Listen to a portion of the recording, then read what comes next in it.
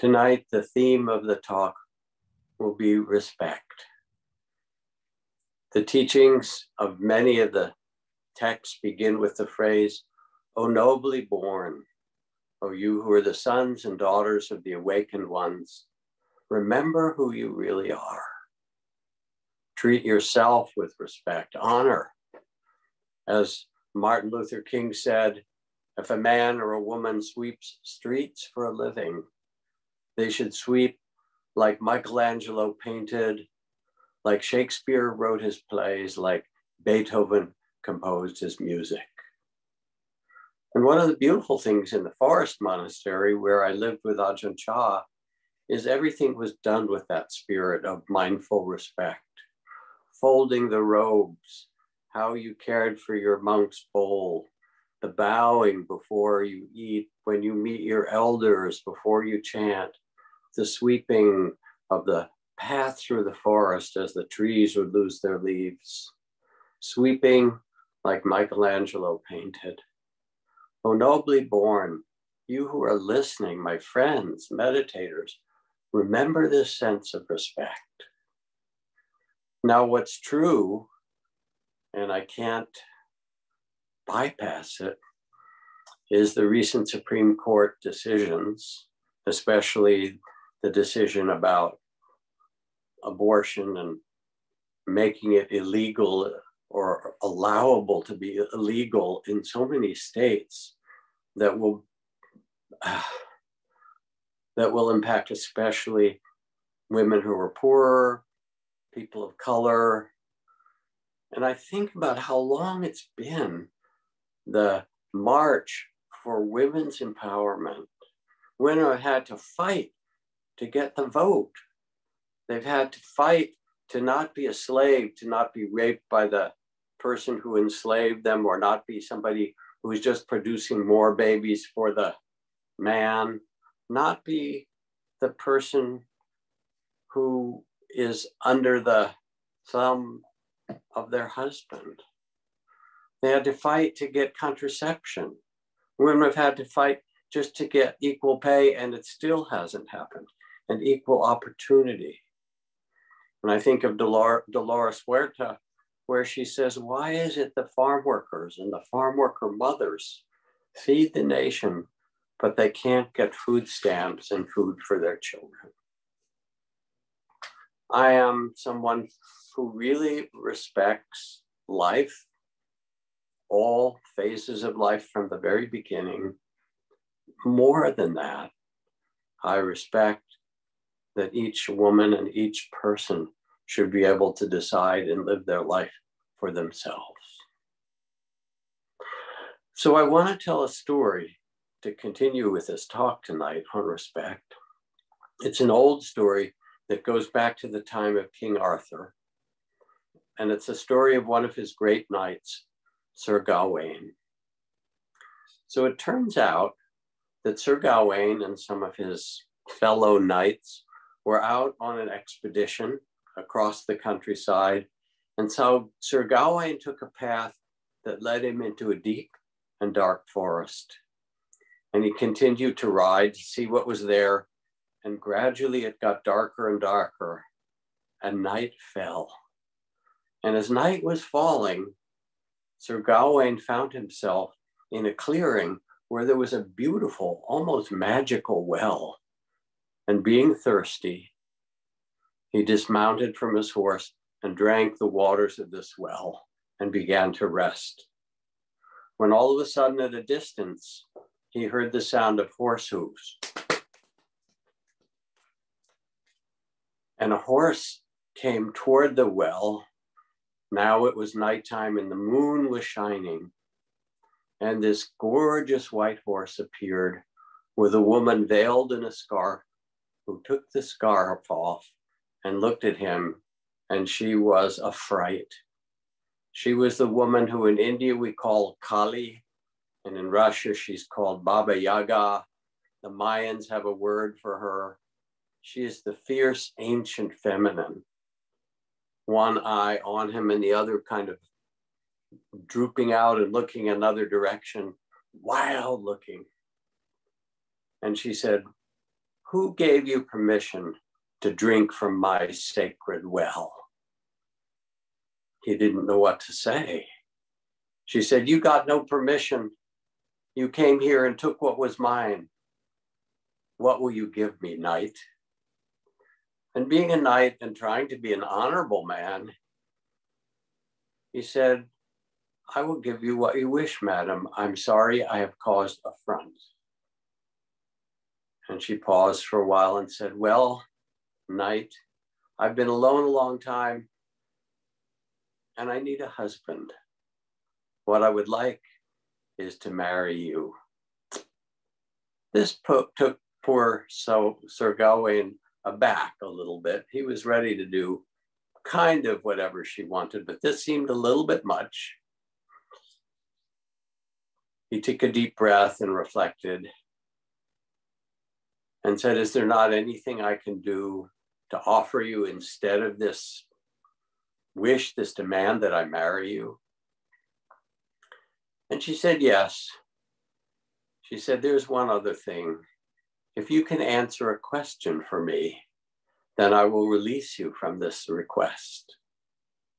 And he said, why, certainly. What is your question?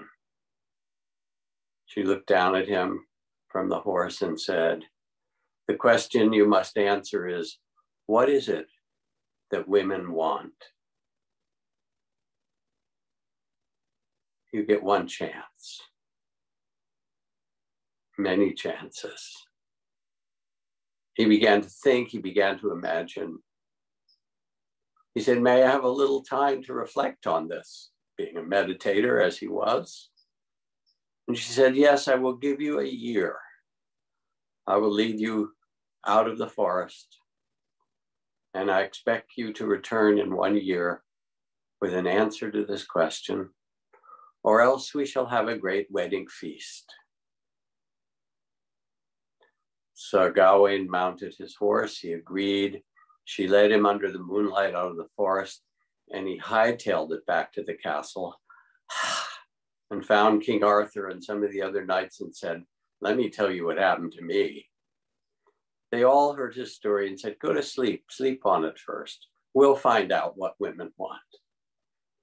And the next morning, the king and the knights went out across the countryside and they deputized others, and they had these great leather-bound books, and they began to write down from one woman after another what it is that women want.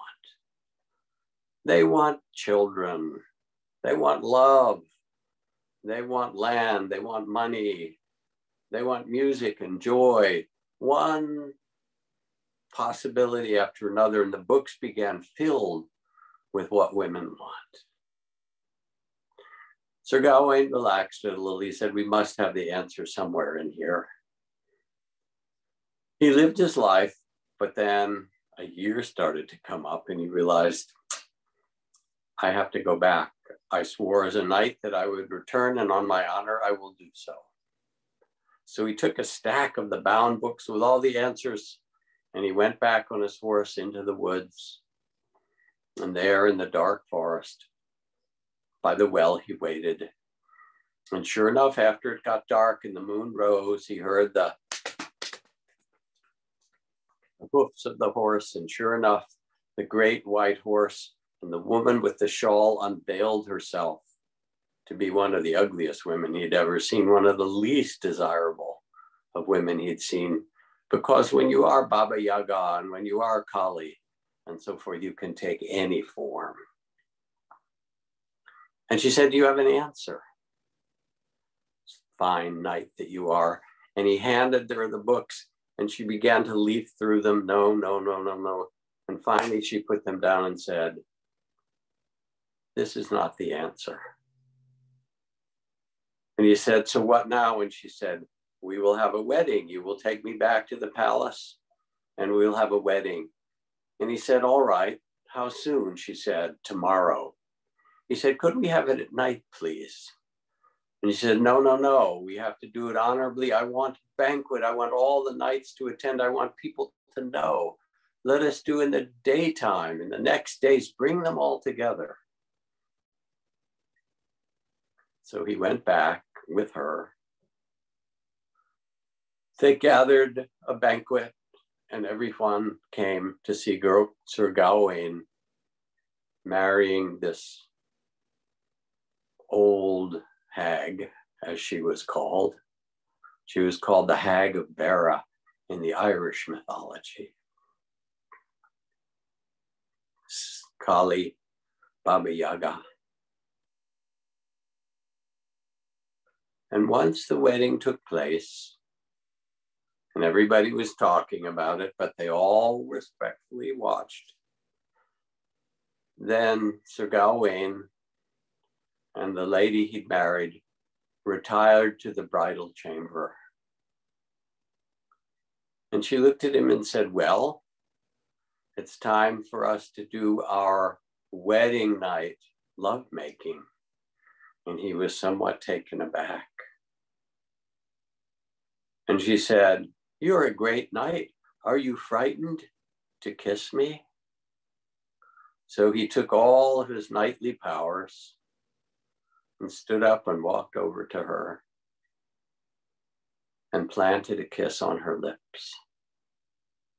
And the moment he did, she turned into this beautiful princess, more beautiful than he could have imagined, and explained that she'd been under a spell, and he had now broken the spell in part by his willingness to kiss her.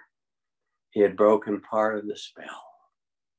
He, of course, was thrilled. Okay, I've married someone, and look who it turns out to be.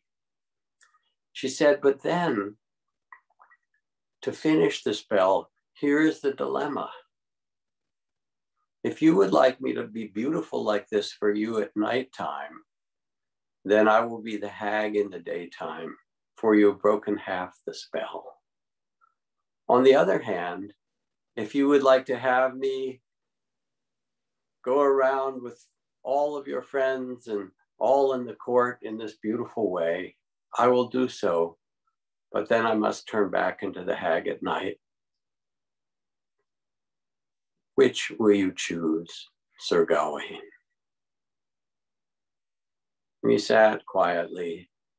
He did a little mindfulness meditation, reflected some metta, compassion practice.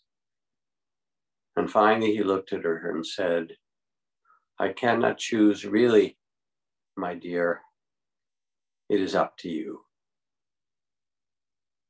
And the minute he said this, a great smile broke across her cheeks, her face, and she said, you have broken the spell.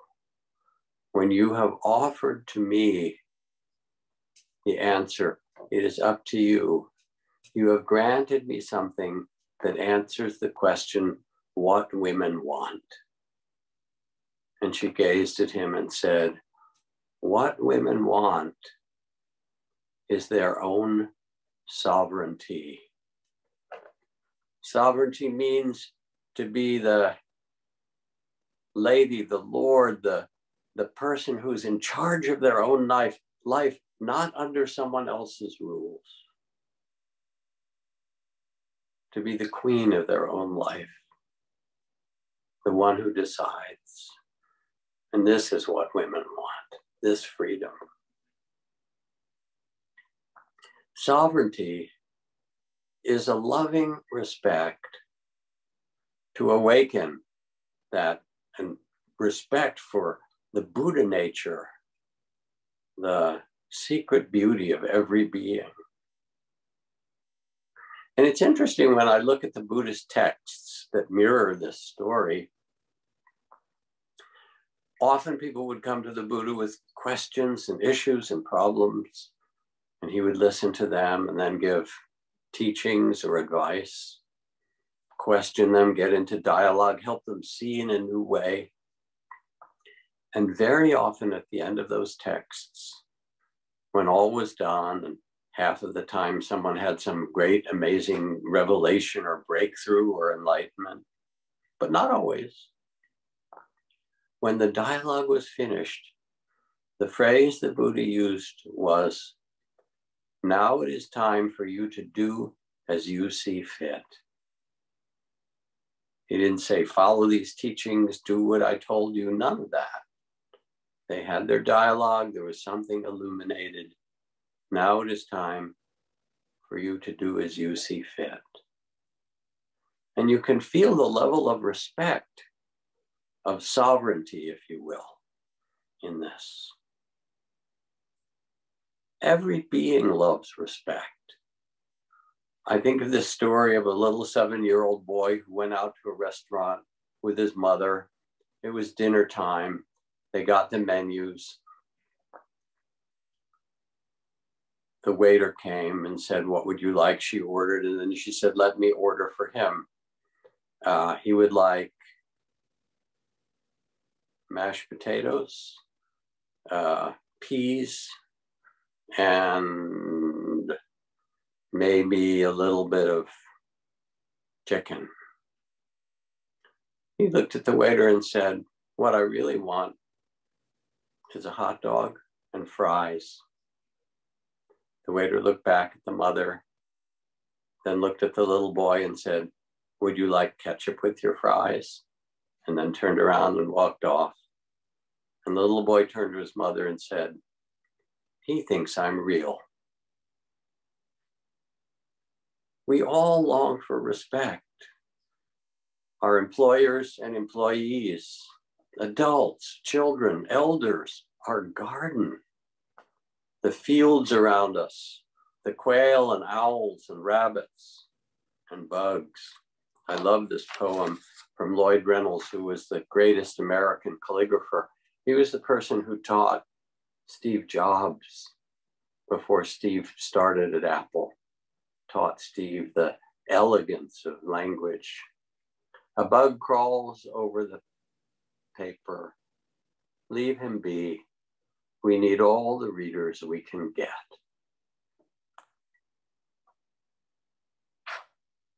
I remember when the Dalai Lama had come to Spirit Rock along with Mahagosananda, the Gandhi of Cambodia, and they were old friends.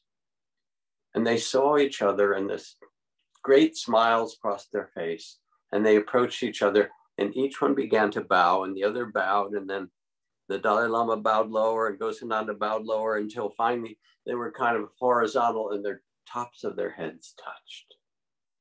There was so much loving respect between them. This is what mindfulness offers. When you sit and you name what comes, the sadness, the excitement, the fear, the longing, the sensations, the stories, and you meet them with loving awareness and a bow, and you become the loving awareness that can honor things as they come and as they go. I remember going with my teacher, Ajahn Chah, to visit a temple on the border of Cambodia.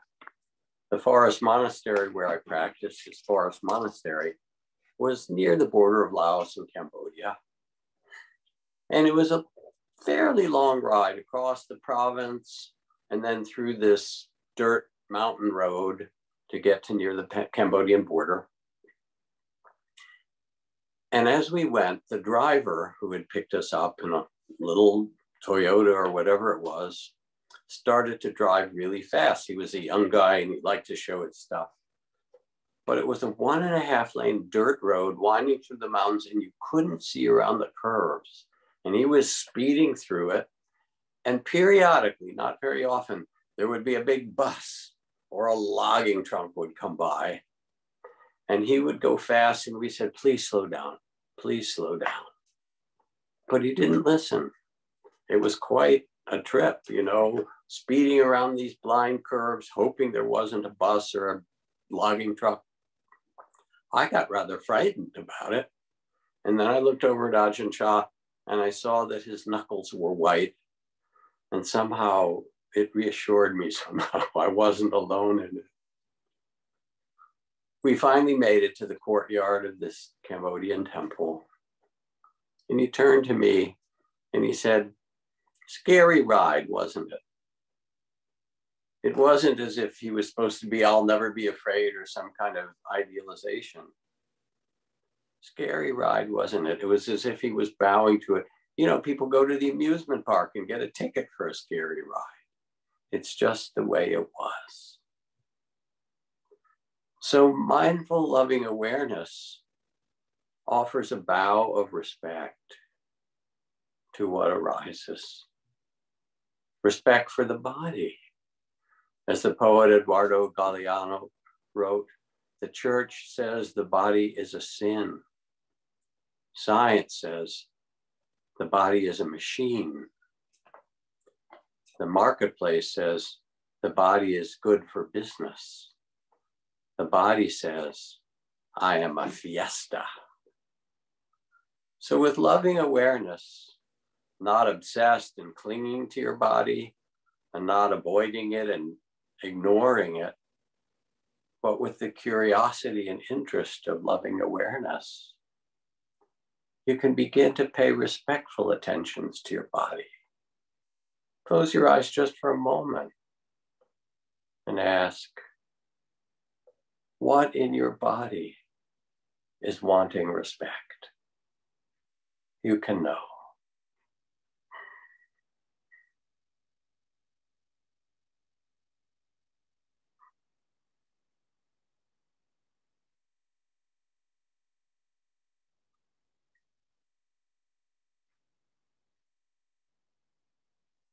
And let your eyes open gently. It's this loving awareness, this mindful loving awareness that can offer respect, that can listen and tune you to your own body, to the fiesta of your body. But what if your body's in a lot of pain? And I think of my dear close friend, John Kabat-Zinn, who started mindfulness-based stress reduction decades ago in the basement of the medical school in Massachusetts. And he went into the hospital, he'd done his, doctorate at MIT and was a scientist, but he'd also been practicing intensively mindfulness and he knew its power.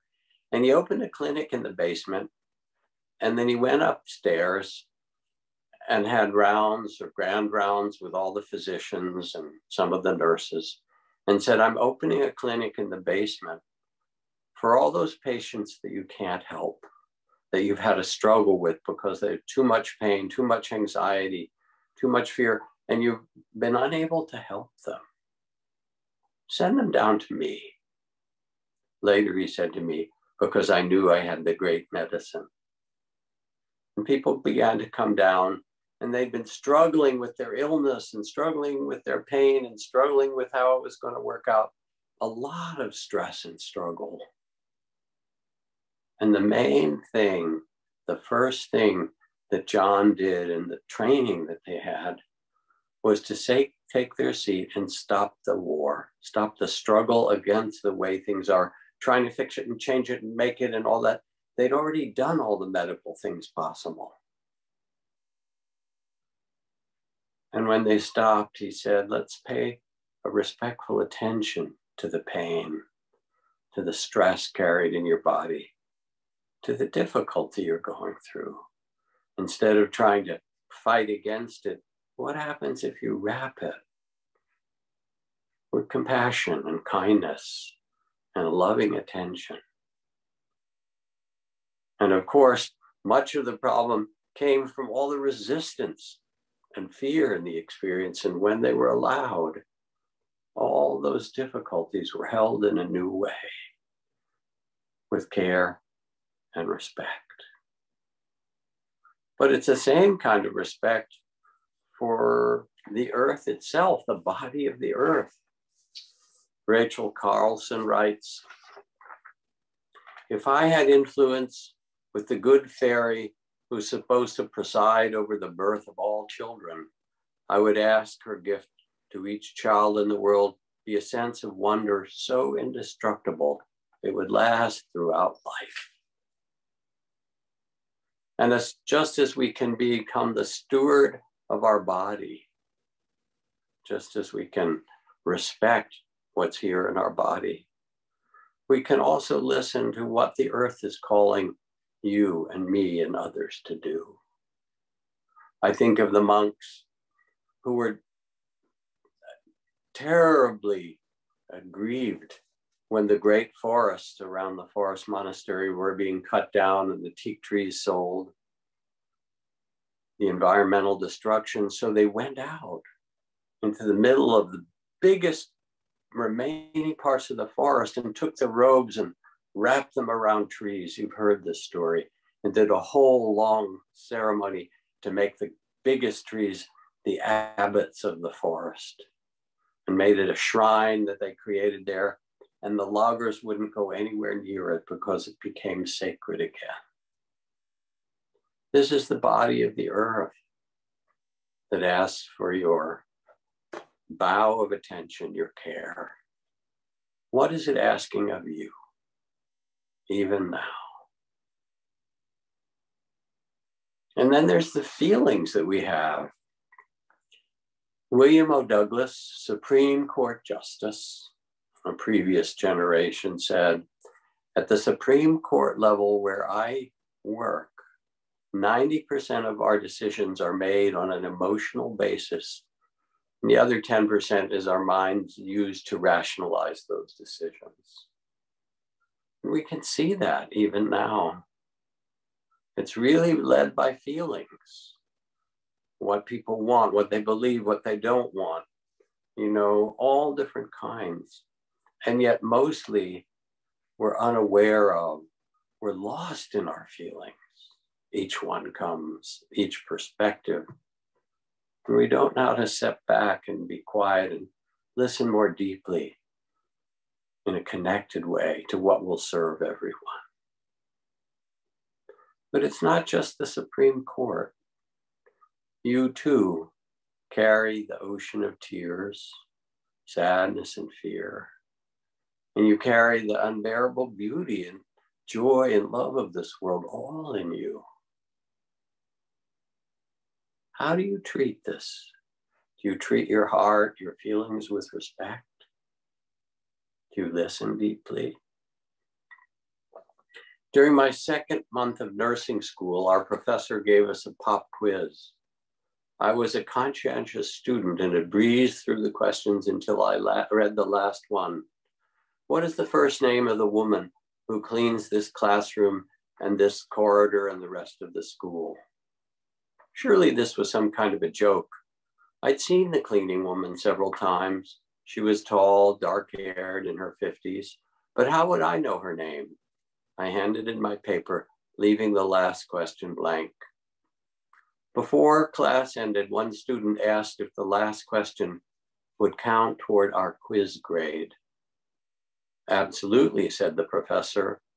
In your careers, you will meet many people. All are significant. They deserve your attention and care, even if all you do is smile and say hello. I've never forgotten that lesson. I also learned that her name was Dorothy. What does it mean to pay attention with loving awareness and respect to one another? Take a pause. Listen inside. What in your heart wants respect?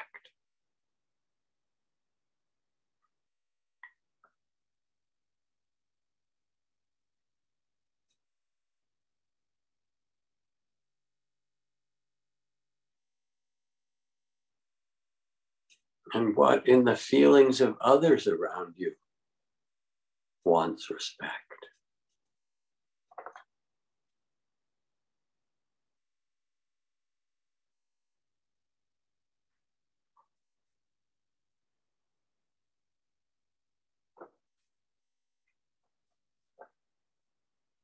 In this difficult time, we have to learn to listen to each other. In this divisive and fraught moment in our history in the US and elsewhere in the world, we can't afford to not offer respect to one another and to try to listen in a different way. Because it's not them. As Alexander Solzhenitsyn said, if only it were all so simple. If only there were evil people somewhere insidiously committing evil deeds, and it were necessary only to separate them from the rest of us and destroy them.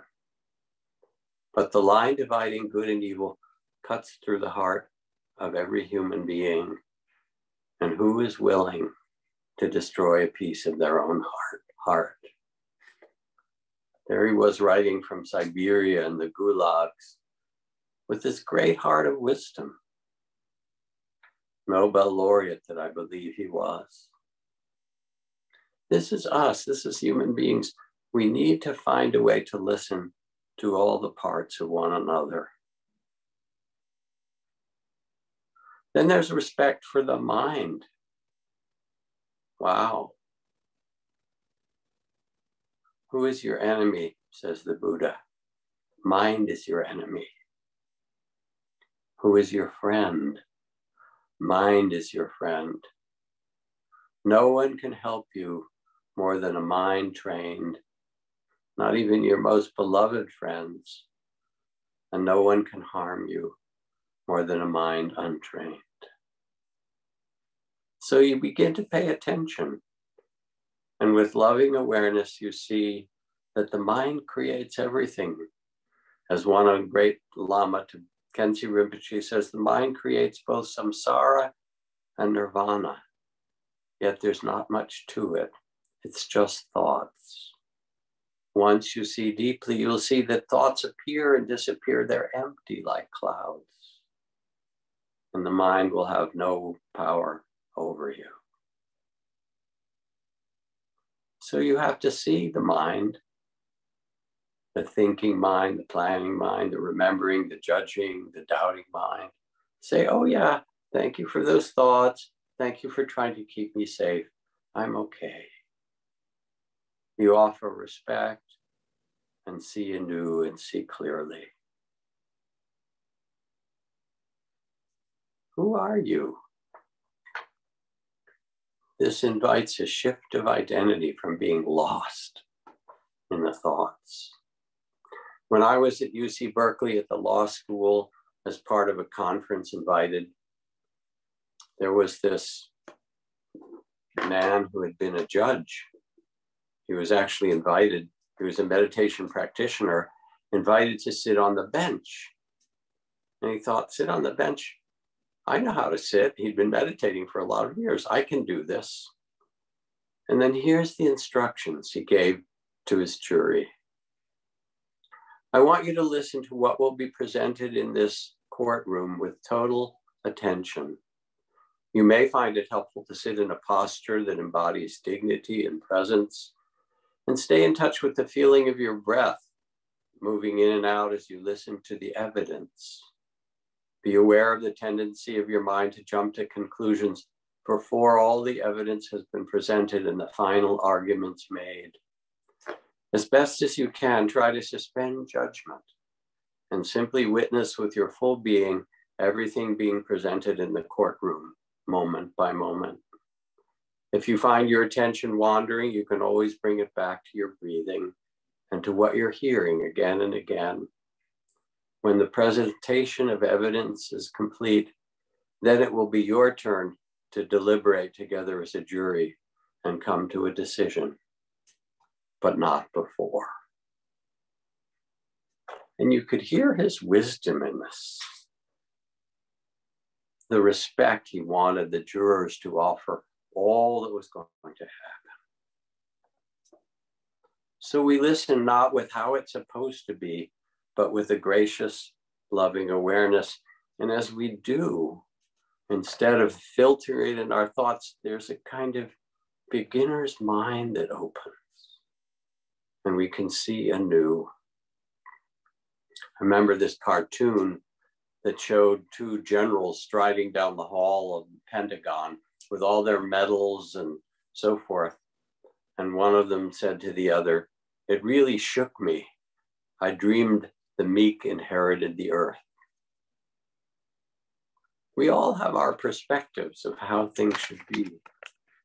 But what does it mean to live with beginner's mind, with an open heart, to value the sovereignty, the nobility of all.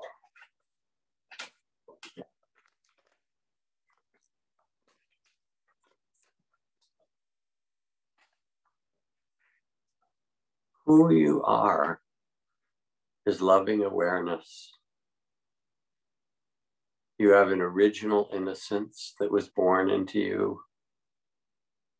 And even with the conditioning and such common self-doubt and self-judgment and unworthiness, when you practice mindful, loving awareness, you listen in a different way. You listen with the heart. And it expands the sense of not only who you are, but who we are. We weep for all the parents who've lost a child or whose child is ill,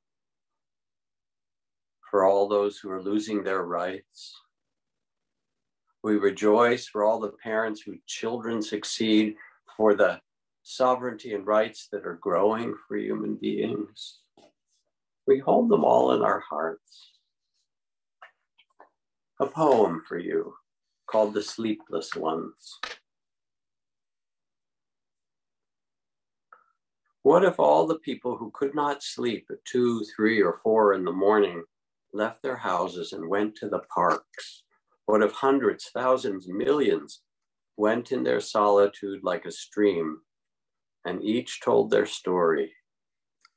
What if there were old women fearful if they slept they would die, and young women unable to conceive, or those seeking an abortion, or a child that was wrong to carry? What if there were husbands having affairs and children fearful of failing, and fathers worried about paying the bills, and women having business troubles, and men unlucky in love, and those that were in physical pain, and those who were guilty?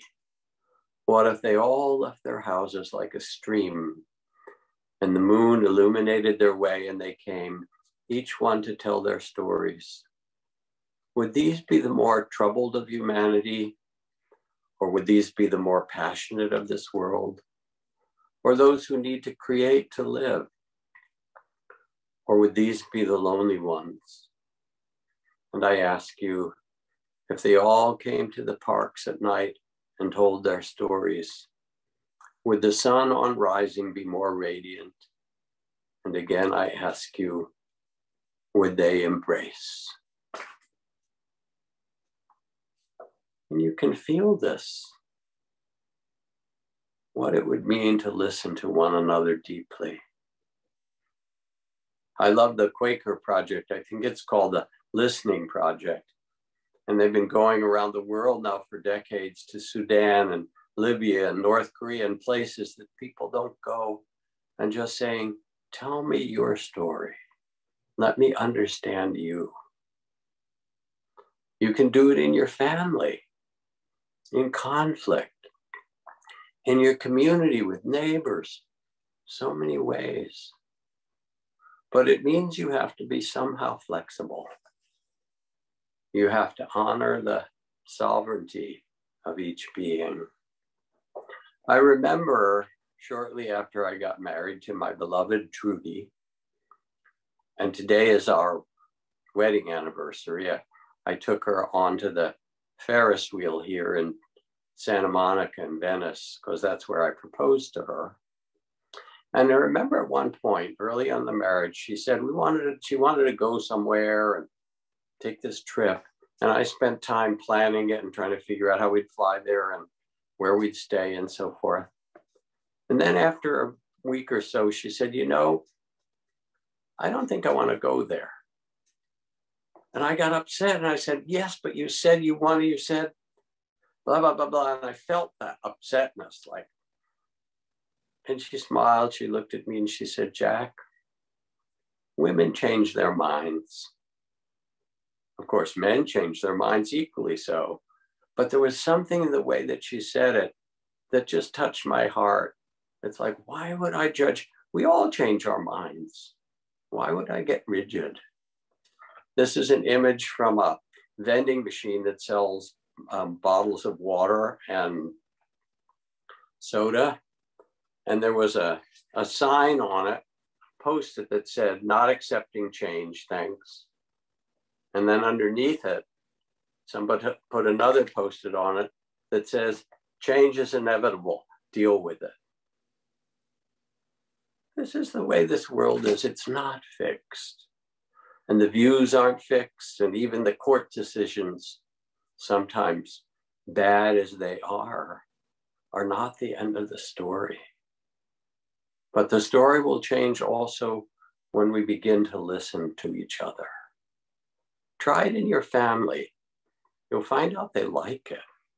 Even dogs like it. There's the story of this guy who had a Doberman, and he'd heard that cod liver oil was good for the coat of dogs. And he would call his dog and grab its mouth and pull it open and pour in the cod liver oil, and the dog resisted and hated it. Then one day when he was trying to do it, he dropped the bottle, and a whole puddle of cod liver oil spilled onto the kitchen floor. He went to get a mop, and when he came back, the dog was licking up the cod liver oil. The problem was not the cod liver oil, it turned out. It was the way he was trying to administer it or force it down the poor dog's throat.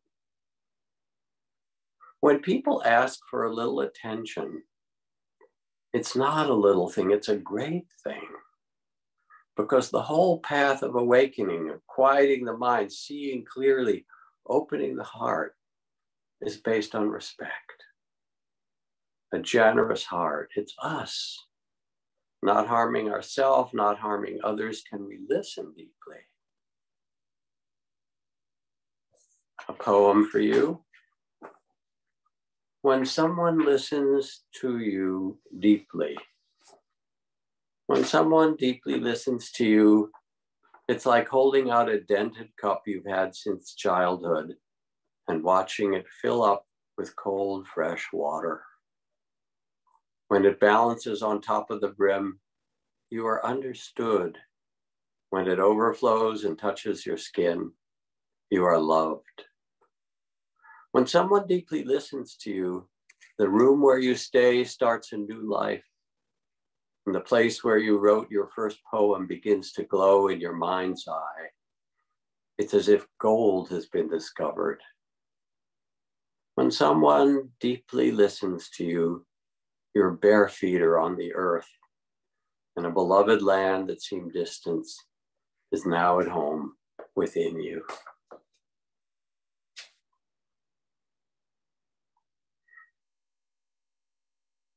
Wisdom and compassion for all that we have to hold as human beings. Can we actually listen in this way to one another, to ourselves and others as we sit and walk and engage in our community, in our society, the joys and pains of it? Because the game is respect. And I remember from a men's retreat years ago at Spirit Rock, there was a man, we were telling our stories about men, who had a blues radio show in Los Angeles on Sunday evenings. And he said he'd studied and loved the blues for most of his life. And he had a lot of listeners, many of whom were incarcerated men in prisons. He got a letter one day from a man in prison, Joe Johnson. Said, "I love listening to your show, and I'd like to see if you can play these pieces from some of my favorite early bluesmen, from Muddy Waters and Blind Lemon Jefferson and a few others of the masters." And so the next week on his show, he said, "I got a letter from Joe Johnson, a man who obviously knows the history of the blues, a blues aficionado, and it's my pleasure to play for Mr. Johnson these pieces from Blind Lemon Jefferson and Muddy Waters." And he did.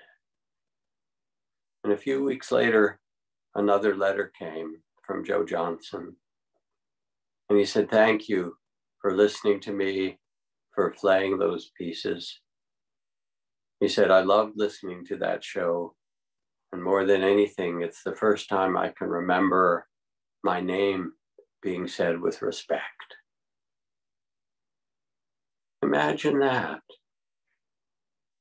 Imagine that. Could the Palestinians and Israelis listen to one another and treat each other with respect? And the Hutus and the Tutsis and the Northern Irish, and the Irish and the English, and the red states and the blue states. But what about the big difficulties? Racism, economic injustice, endless wars, so many kinds of global dilemmas created by human beings. James Baldwin writes, I imagine one of the reasons people cling to their hate and ignorance so stubbornly is because they sense once hate is gone, they will be forced to deal with their own pain. And so there's pain and insecurity. And now you have to have respect for Mara.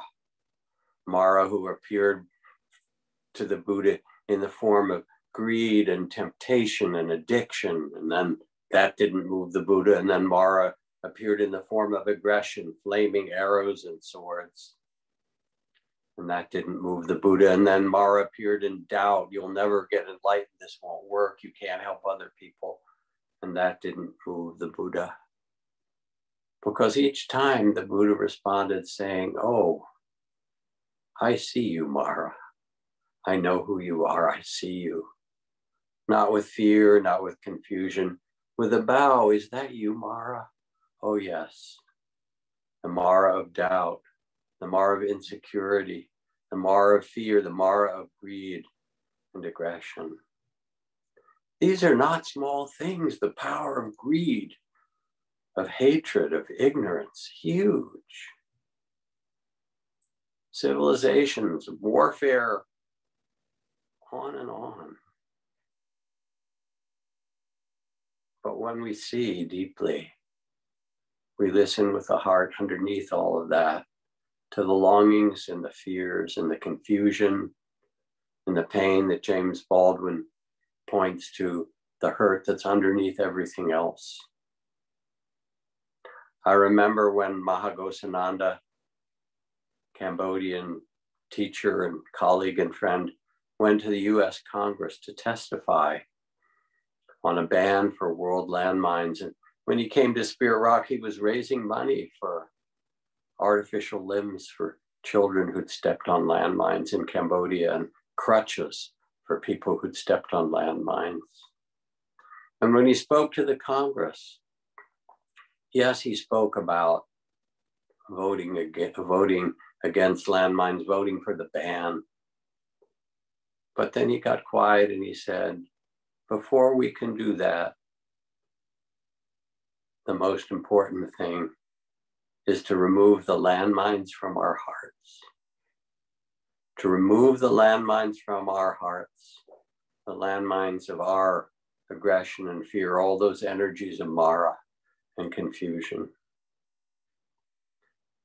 the anger and blame and revenge. Martin Luther King, after his church was bombed, we will match your capacity to inflict suffering with our capacity to endure suffering. We will meet your physical force with soul force. We will not hate you, but we cannot in all good conscience obey your unjust laws, and we will soon wear you down by our capacity to suffer. And in winning our freedom, we will so appeal to your heart and conscience that we will win you as well.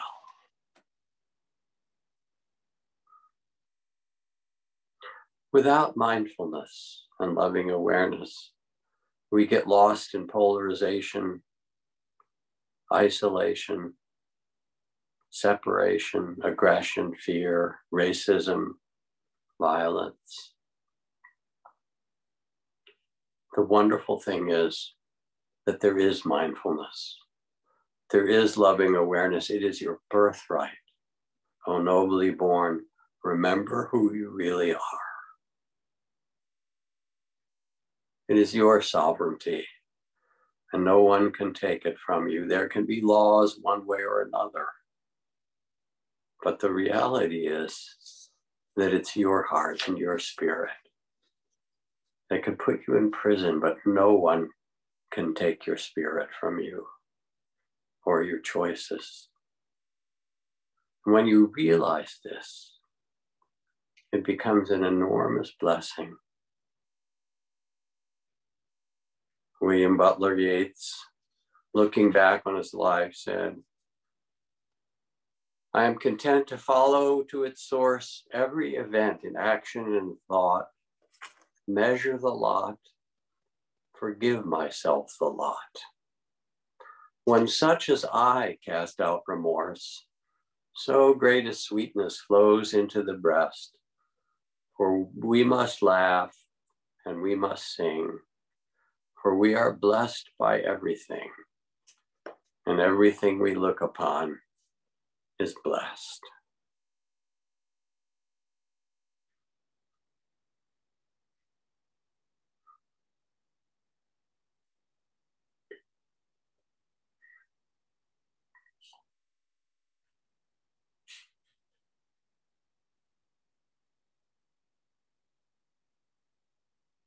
We have to live true to our values, true to the deepest place in our hearts of what we know is right and wise. The actions and thoughts of the wise ones. This is what the Buddha called them. The loving heart, the wise heart, the strong and courageous and steady heart.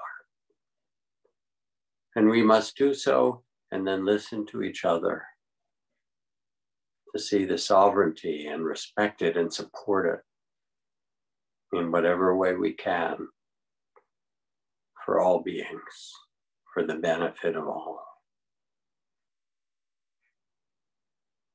For we are the world. We are consciousness. We are the field of awareness, having this human incarnation, this human life. And what we do makes a difference. When we embody respect, graciousness, loving awareness for all, when we listen deeply, we are changing the world person by person, piece by piece. And this is the only way that it happens.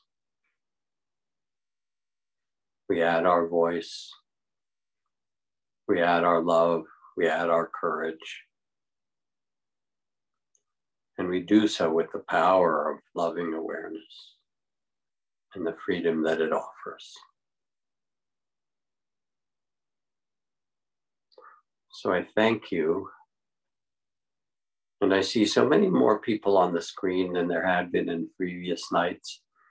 And sadly, I'm not going to take time for questions and dialogue as I usually do after these talks, because it's my anniversary. Happy wedding anniversary with my beloved Trudy.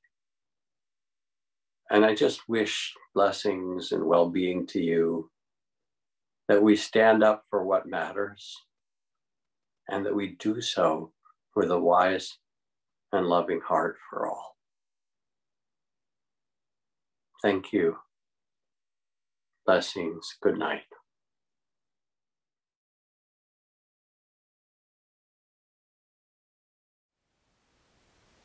Thank you for listening. To learn how you can support the teachers and Dharma Seed, please visit dharmaseed.org/donate.